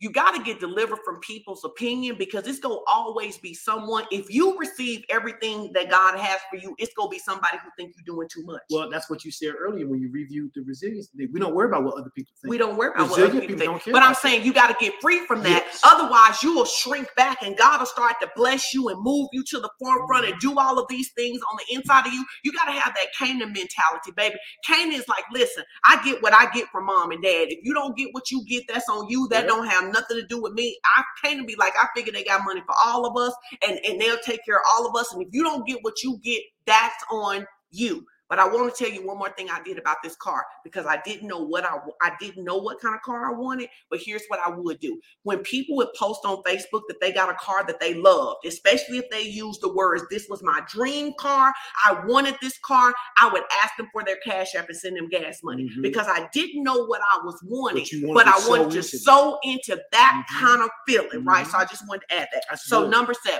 last thing, you want to recap them one more time? No. Okay. Number 7. Refrain from anger and turn from wrath. Yes. Refrain from anger and turn from wrath. Everybody gets angry, but the Bible tells us in Ephesians 4:26, in your anger, do not sin. Do not let the sun go down on your wrath. Some of you need to give your anger to the Lord today. You are perpetually angry. If you look at your life over the course of 7 days, you go find something to get angry about. And sometimes and sadly for many believers, they're mad at God. I cannot tell you the number of people that we have, and you used to tell me that, because you talk to a lot of more people than I do and everything. You say people are mad at God. I go, no, there's no way people are mad at God. I did. I just thought you was not really making it up. I thought you was misinterpreting something. Nobody could be mad at God. How can you be mad at perfection? That doesn't make any sense. If it's you and God and somebody messed up, it had to be you. How did you expect it to be God? But then as I started talking to more people, especially over the pandemic, I realized how many people are angry at God. You cannot expect the person to bless you who you are angry at. That just doesn't make any sense. Well, then Anitra said if someone won't admit that they're angry, and here's the thing I want to talk about in this sovereignty with God, and I always use this example to talk about sovereignty with God. I want God to stop you from acting out of course, but not me. Ooh. I want God, if you are going to do something to injure me, I want God to make you stop. I don't want God to make me stop. So I want a God who is selective and cannot be trusted. Wow. I want a God that I can say, Stick is about to do something I don't like. You intervene and you stop it right now. but I also want God to let me have free choice and let me move where I want to move and go where it is that I want to go. And if you would admit that, you would get free. Because if you say, why does God allow people to do what they do? Why does God allow you to do what you do? Because you have done stuff too. You have said ugly stuff too. You have been immature too. You have injured people too. So do you want God? You want a God who controls other people, but not a God that controls you. That's that cognitive dissonance. It is. It's this idea that I want God to punish and stop other people for doing the same thing I do, but I don't think about the fact that I'm doing it. I just think about how they do it. I heard this. You said, but I didn't do what they did. All unrighteousness is sin. All unrighteousness is sin. In fact, faith, Romans says this, anything that's not done in faith is sin. So what happens is I set myself on a pedestal and I say, God, why didn't you stop Edwin from talking so rough to me, right? Because I literally used to want God to close your mouth from talking rough to me, but not close my own. See? But not close my own. But not close my own. But not close my own. So I don't want him to tell me what to do. I don't want him to stop me from dating the wrong person. I don't want him to stop me from taking a job, moving to a city, doing all of this stuff. But I want him to control you. I want God to let me move how I want to move. And I want God to let me be a dictator, to be a dictator to other people and let me move how I want to move. Now, I want to say this because people who get mad at God over losing loved ones, right? I get that it's tough when loved ones die. I get when it's tough that loved ones die. Let me say this, and this goes sound insensitive, but it's not insensitive if you just hear my heart. We come here knowing we're going to die. We come here knowing we're going to die. If a man is born, if a woman is born, they are going to die. That's just the fact. And we tell our kids the natural order of things is they should bury us. We should not bury them. Our kids should bury us. We should not bury them. So you should help your kids. I love what Beta said. It's like my kids fight each other, but they want me to punish the other one from hitting them. They both out there hitting each other, just way making on each other. And one of them just think the other one should get a whooping, right? So the thing we don't understand about death is that we don't know what happened behind the scenes. So you'll say, I used my faith and I believe God. How do you know that the whole time that you was believing God for your grandmama to stay, that it was really because you wanted your grandmama to stay, but your grandmama said she wanted to go home again? So you want God to control your grandmama and keep her here because you feel like you need her, but not control you. God is not a dictator. God is not a dictator. And there are so many things we don't understand that I believe he would explain to us if we didn't get angry and offended and distance so we don't understand what happened. Yes, we can say, listen, when my cousin Keith died, that took me for a loop. I didn't expect that. I said to the Lord, I don't understand. And the Lord showed me a series of things that are not for sharing with you guys that played into that.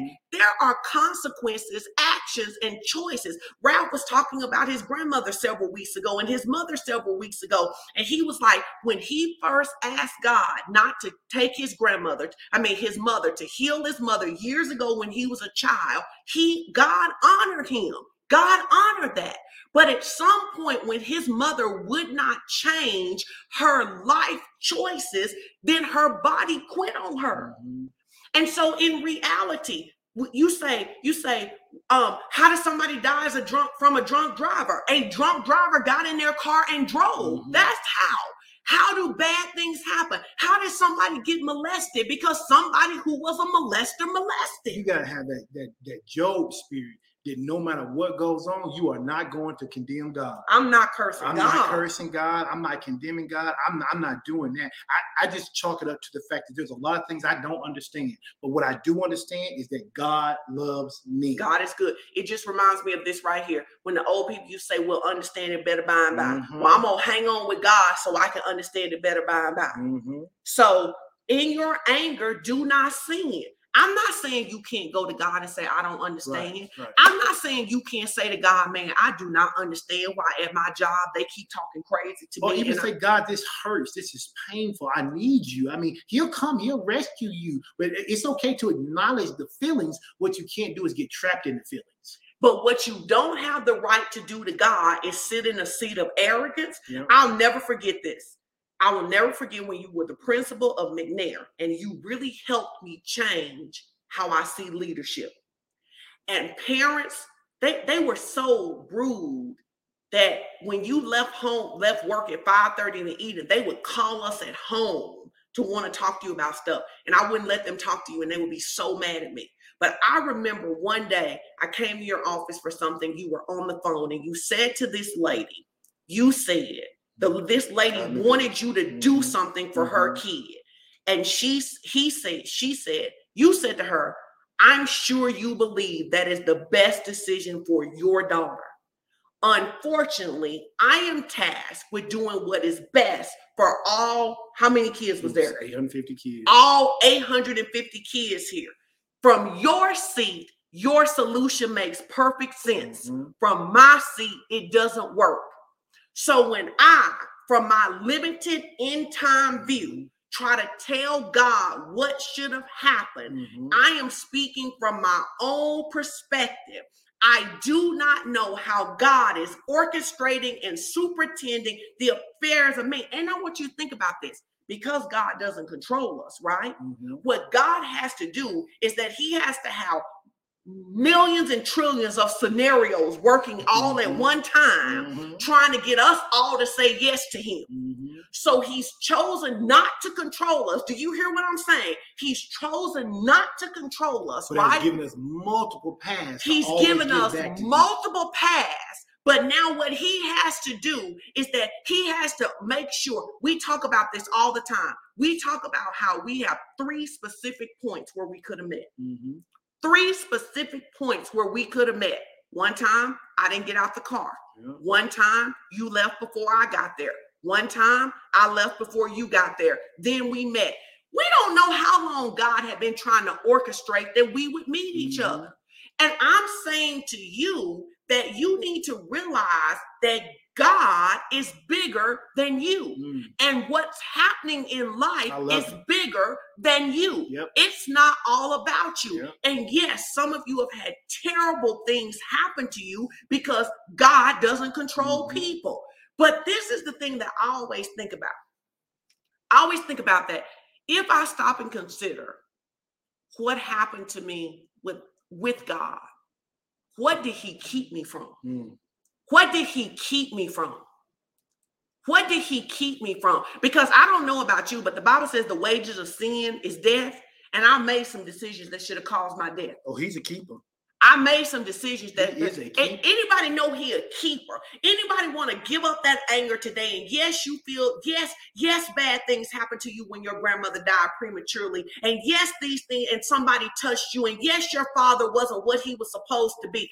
But anybody know that he kept you? Is anybody willing to say, even when I wasn't listening, even when I was doing the things I wasn't supposed to be doing? I think about this. I dated a guy one time that had beat every girl that he ever dated, but he never beat me. I was walking through Walmart the other day, and I said, I want to thank you. See, because in my arrogance, I thought that he just didn't hit me because I was me. But in truth, he really didn't hit me probably because of the prayers my grandmother had prayed over me. Let me tell you something. If you ever stop and think about how God has kept you, even when you weren't doing what you were supposed to do, even when you was offended, how he was intersecting your path. You walked into something where somebody should have took your life. You walked into something where you should have been in an abusive situation. You got an abusive situation. He navigated you out. If you would live from that place, you would be like, man, listen, it's a lot of stuff I don't understand, but what I do know is this: God is good. What I do know, even when I can't trace him, here's what I know: God is good. He is good. What I know is God is good. I've been in some situations. I need some praises. I need about 13 seconds of praise. Listen, if you want to give your life to the Lord, if you want to rededicate your life, you can do that now if you're ready to give. But listen, let me tell you something. Some of you need to make an exchange with your anger today for some praise and thanksgiving. Because if you stop and think back over your life, honey, you are not still here because you've been so smart. That's right. You are not still here because you were so savvy, because you were so street savvy, because you had so much hustle. You ain't even been here quickly. You ain't even still here because you've been so good. It's literally been the mercy of God that has kept you. When you was out in the streets, at the club, doing everything, his hand was on your life, and he too good to be mad at. He too good. He too good to be mad. I need me about 500 folks to be like, he too good to be mad at. He is way too good to be mad at. You know what, babe? Let me tell you something. You don't know this, but I'm going to tell you in front of the people so you got witnesses. Sometimes I want to be mad at you now. And I literally say to myself, you know, Edwin is too good to you for you to be mad at him. Way too good. He way too good for you to be mad at him. No, real talk. Real talk. Way too good. Well, the truth of it is, you're only a small portion of the goodness of God displayed to me. Mm-hmm. And if you too good to be mad at because and of if how that good small portion is that good, you know how much God loves. Right. I love it. I love it, babe. Yes. He's way too good to be mad at. I just feel like we can do this. I want to put up the offering information, but I want to do the forgiveness exercise. I feel like some of you there's power in the forgiveness exercise. And whenever we forgive, there is a supernatural grace to heal that comes on our life. I want you to hear me. Whenever we forgive, there is a supernatural grace that comes on our life to heal. Some of you are so angry because you haven't forgiven and because you haven't healed. Mm-hmm. But today is your exchange day. Mm-hmm. So we want to do the forgiveness exercise. We want to do the forgiveness against for two things: people who you feel injured you, and for yourself. So we're just going to do it real fast. We've gotten real proficient at doing this. And I encourage you to hang in there. This ain't the time to jump off the broadcast. And if you know you need to forgive somebody, then you sure need to stick around here and don't let the enemy distract you, because all you're going to do is go do nothing and stay in this same place, right? So we're just going to do the forgiveness exercise. I'm going to ask you a simple question. Same question that I ask every time. Is there anybody that you need to forgive? Any name that comes up, any voice that you hear, any face that you see, that is the person that you need to forgive. Now, here's what you're going to do. You are going to make a decision to forgive. Forgiveness is a decision, just like salvation is a decision. Yes. You are going to believe that as you make this choice to forgive, you are partaking in the supernatural grace to heal from the injury that you have had. Because some of you haven't really moved on because you aren't healed yet because you're still angry. So we're going to do this. So, babe, you just repeat after me so they can get it, okay? Say, we're going to use a name tonight. We're going to use a name. The name we're going to use today is Mike. That's the name that I hear. We're going to say, Mike, I choose to forgive you. Mike, I choose to forgive you. Whether you meant to hurt me or not. Whether you meant to hurt me or not. Today, I choose to forgive you. To forgive you. Mike, I do not need your apology. I do not need your apology. In order to forgive you. In order to forgive you. Today, I choose to release you. To release you. And in releasing you, I just released myself. In releasing you, I just released myself. Father God, in the name of Jesus. Father God, in the name of Jesus. Heal me from every place. That has been wounded. And stayed wounded. Because I stayed in unforgiveness. I repent for operating in the spirit of unforgiveness. Nothing that anyone has done to me. Or anyone that I love. Justifies my disobedience to you. So today, I release Mike. As an act of my faith in you. And I receive healing. Your healing. As an act of my faith in you. And Mike and I are both free to move forward. And I thank you in Jesus' name. Amen. I thank you in Jesus' name. Amen. If you did that exercise, let us know. Some people feel healing. People feel lightness in their heart. One of the things that we're seeing a lot now is people feel clarity in their thoughts. Some of you may need to go back and rewind this when this is over and do this for people that you feel died prematurely. You are angry with them because they died prematurely. Listen, I think I did this a dozen times when we first started doing this. And when I did it, I never saw one face. I was through groups of people. I would see clusters of people, and I would have to forgive them in clusters. And I still did it about 12 times in clusters till I got through forgiving all of them jokers who I felt like had done, no, seriously, who had done me wrong or had taken advantage. And so now when I do it, it's so freeing that I don't see faces at all. Like I couldn't even think of a Mike. I was trying to think of somebody. I was like, who do I need to forgive? And I've so gotten over all of that unforgiveness. That is the reason I have healed. And I think that's the reason that I'm better as a father. I'm better as a husband. I'm better as a pastor because I was pastoring, fathering, and trying to be a husband with all that unforgiveness, and it just clogs you up. It just clogs you up. So those of you who were like, oh man, that was one person, but I got some more. You're not alone. I had groups of people.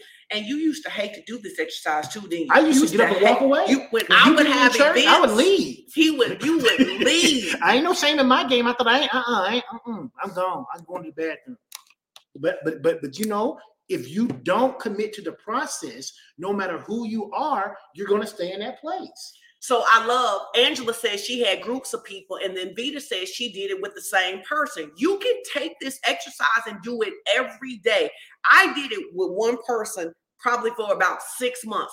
I would just— they keep popping up. They keep popping up, and I would just say, nope, I choose to forgive you. Nope, I choose to forgive you. Even if they were still doing something, I say, nope, I choose to forgive you, right? Now, this is for people who you need to forgive yourself. Because you are stuck and you are being tormented. Your mama said she feel like she had a heart transplant. And you can get a new heart. You can get a new heart here tonight. Some of you today, some of you, because of the mistakes that you made, you're beating yourself up because you feel like you should have known better. Someone should not have been able to take advantage of yourself. You like that. You got shame and you guilt, and you don't even understand that your unforgiveness of yourself keeps you in a place to keep being tormented. And can I say one thing? You can. To the people who feel like you should have been smart enough, that someone shouldn't have taken advantage of you, or you should have known better, or whatever. I want to say to you, the character flaw is not in you, it's in the people who took advantage of you. If I'm in a relationship and we're supposed to be friends, we're supposed to be partners, we're supposed to be family, and I'm supposed to trust you, I'm supposed to love you, and you take advantage of me, that's not a character flaw of me. That's a character flaw of you. And that's why I choose to forgive you, because of your character flaws. I'm supposed to trust. I'm supposed to love. So for those of you who feel like that, I want to help you get free. You are not a bad person for trusting people. If you are in a relationship with someone who trust is a thing that is supposed to be there, and then they take advantage of that, the issue is with them, not with you. And the reason you have to forgive them is so you don't sit in their flaw. Because you understand this. There is a divine connection. When I forgive, I can partake in the grace to heal. If I refuse to forgive, I cannot heal. I cannot heal. And if I can't heal, then I stay in that wounded space. I stay in that wounded space. Everywhere I go, I bleed on everybody around me. Even though I don't think I'm bleeding on folks. I bleed on everybody around me. Even though I think my behavior is justified. Yes. So people saying this is really help. This is real. People saying this is really helping them. This is really good. Okay. Now we are going to forgive ourselves, because sometimes we didn't listen to the Lord. And sometimes we did do what we weren't supposed to do. But whatever the case, we've forgiven them. Now we're going to forgive ourselves. All right? So I'm calling my own name. And when you call your own name, you just repeat after me. So it gives them time. You just say Sean. Whatever.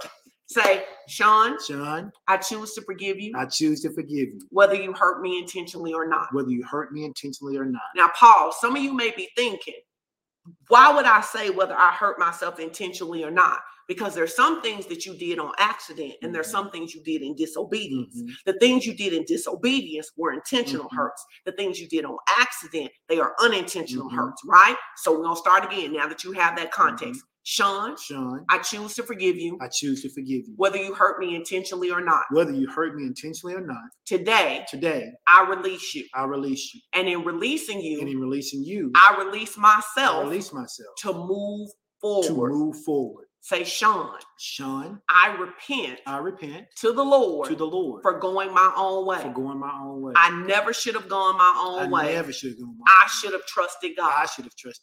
But now, Sean, I release you for how I am punishing you. I release you for how I am punishing you for your previous bad decisions.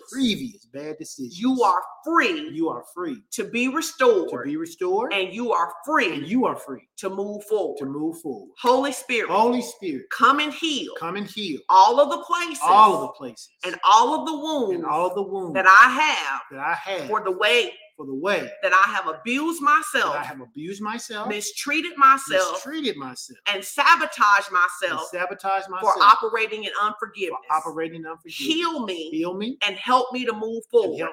In fact, Father, I am asking for a 5-to-1. Put me where I would have been had I not disobeyed you and injured myself. I believe I received. I choose to forgive myself.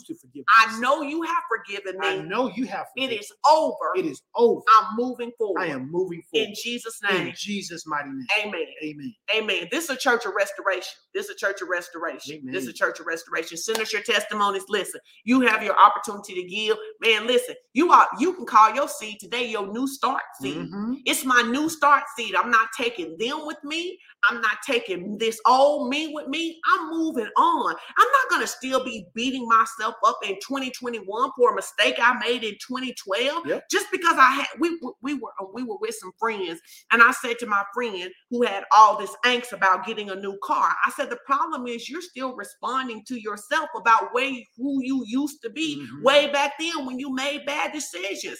How many of you are still responding to yourself based on who you used to be, not understanding who God has called you to be? It's a new season. Everybody put that in the comments. It's a new season. It's a new season. It's a new start. And let me tell you why I think this is so beautiful.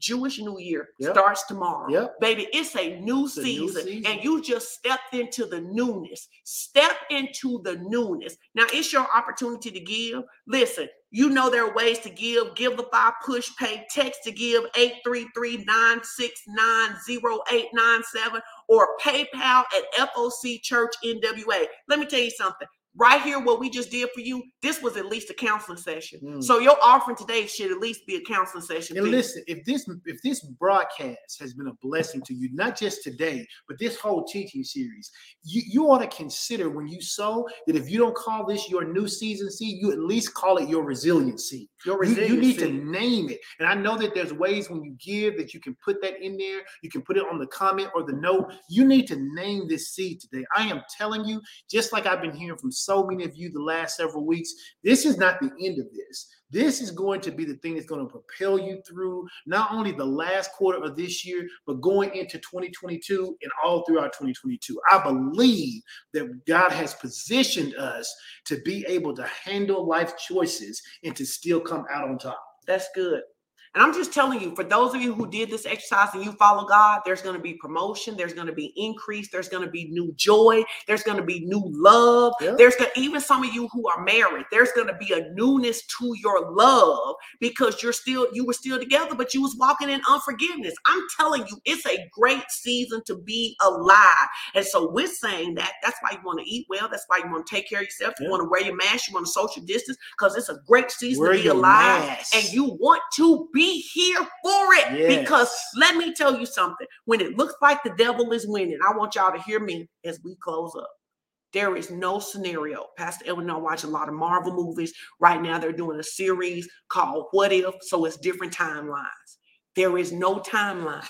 There is no alternative universe where God loses. There's not one. There is no timeline where he there's no variant who can there make is him no lose. Variant, honey. There is no deviation in the timeline, baby. There is not a choice that you can make. There is no situation where God ever loses. So think about that. So realistically, no matter what timeline I find myself on, if I find myself with God, I'm winning on that timeline. I'm winning on that timeline. I'm winning on that timeline. And if y'all would get up and begin to expect to win, I guarantee you'd have more victory in your life. Yes. Nobody wants to. What coach goes out and says to a group of players, you know what?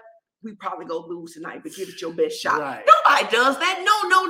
We are champions. Even when they playing Alabama and know they're gonna lose, they don't go out there thinking this is not no lose. Alabama message. I'm just saying. This is not no Alabama message. You always got to bring up the Alabama. But let me tell y'all what I told today, Arkansas fans. I said, as of yesterday, Arkansas and Alabama got the same record. Now, how about that?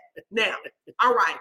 We love you guys. We want you to come to Strategies for Success. It's Labor Day, but I'm going to still do it tomorrow because I know a lot of people are off. And, and if I don't, I'm just going to preach it all to Pastor Edwin. He going to be like, please go do it live.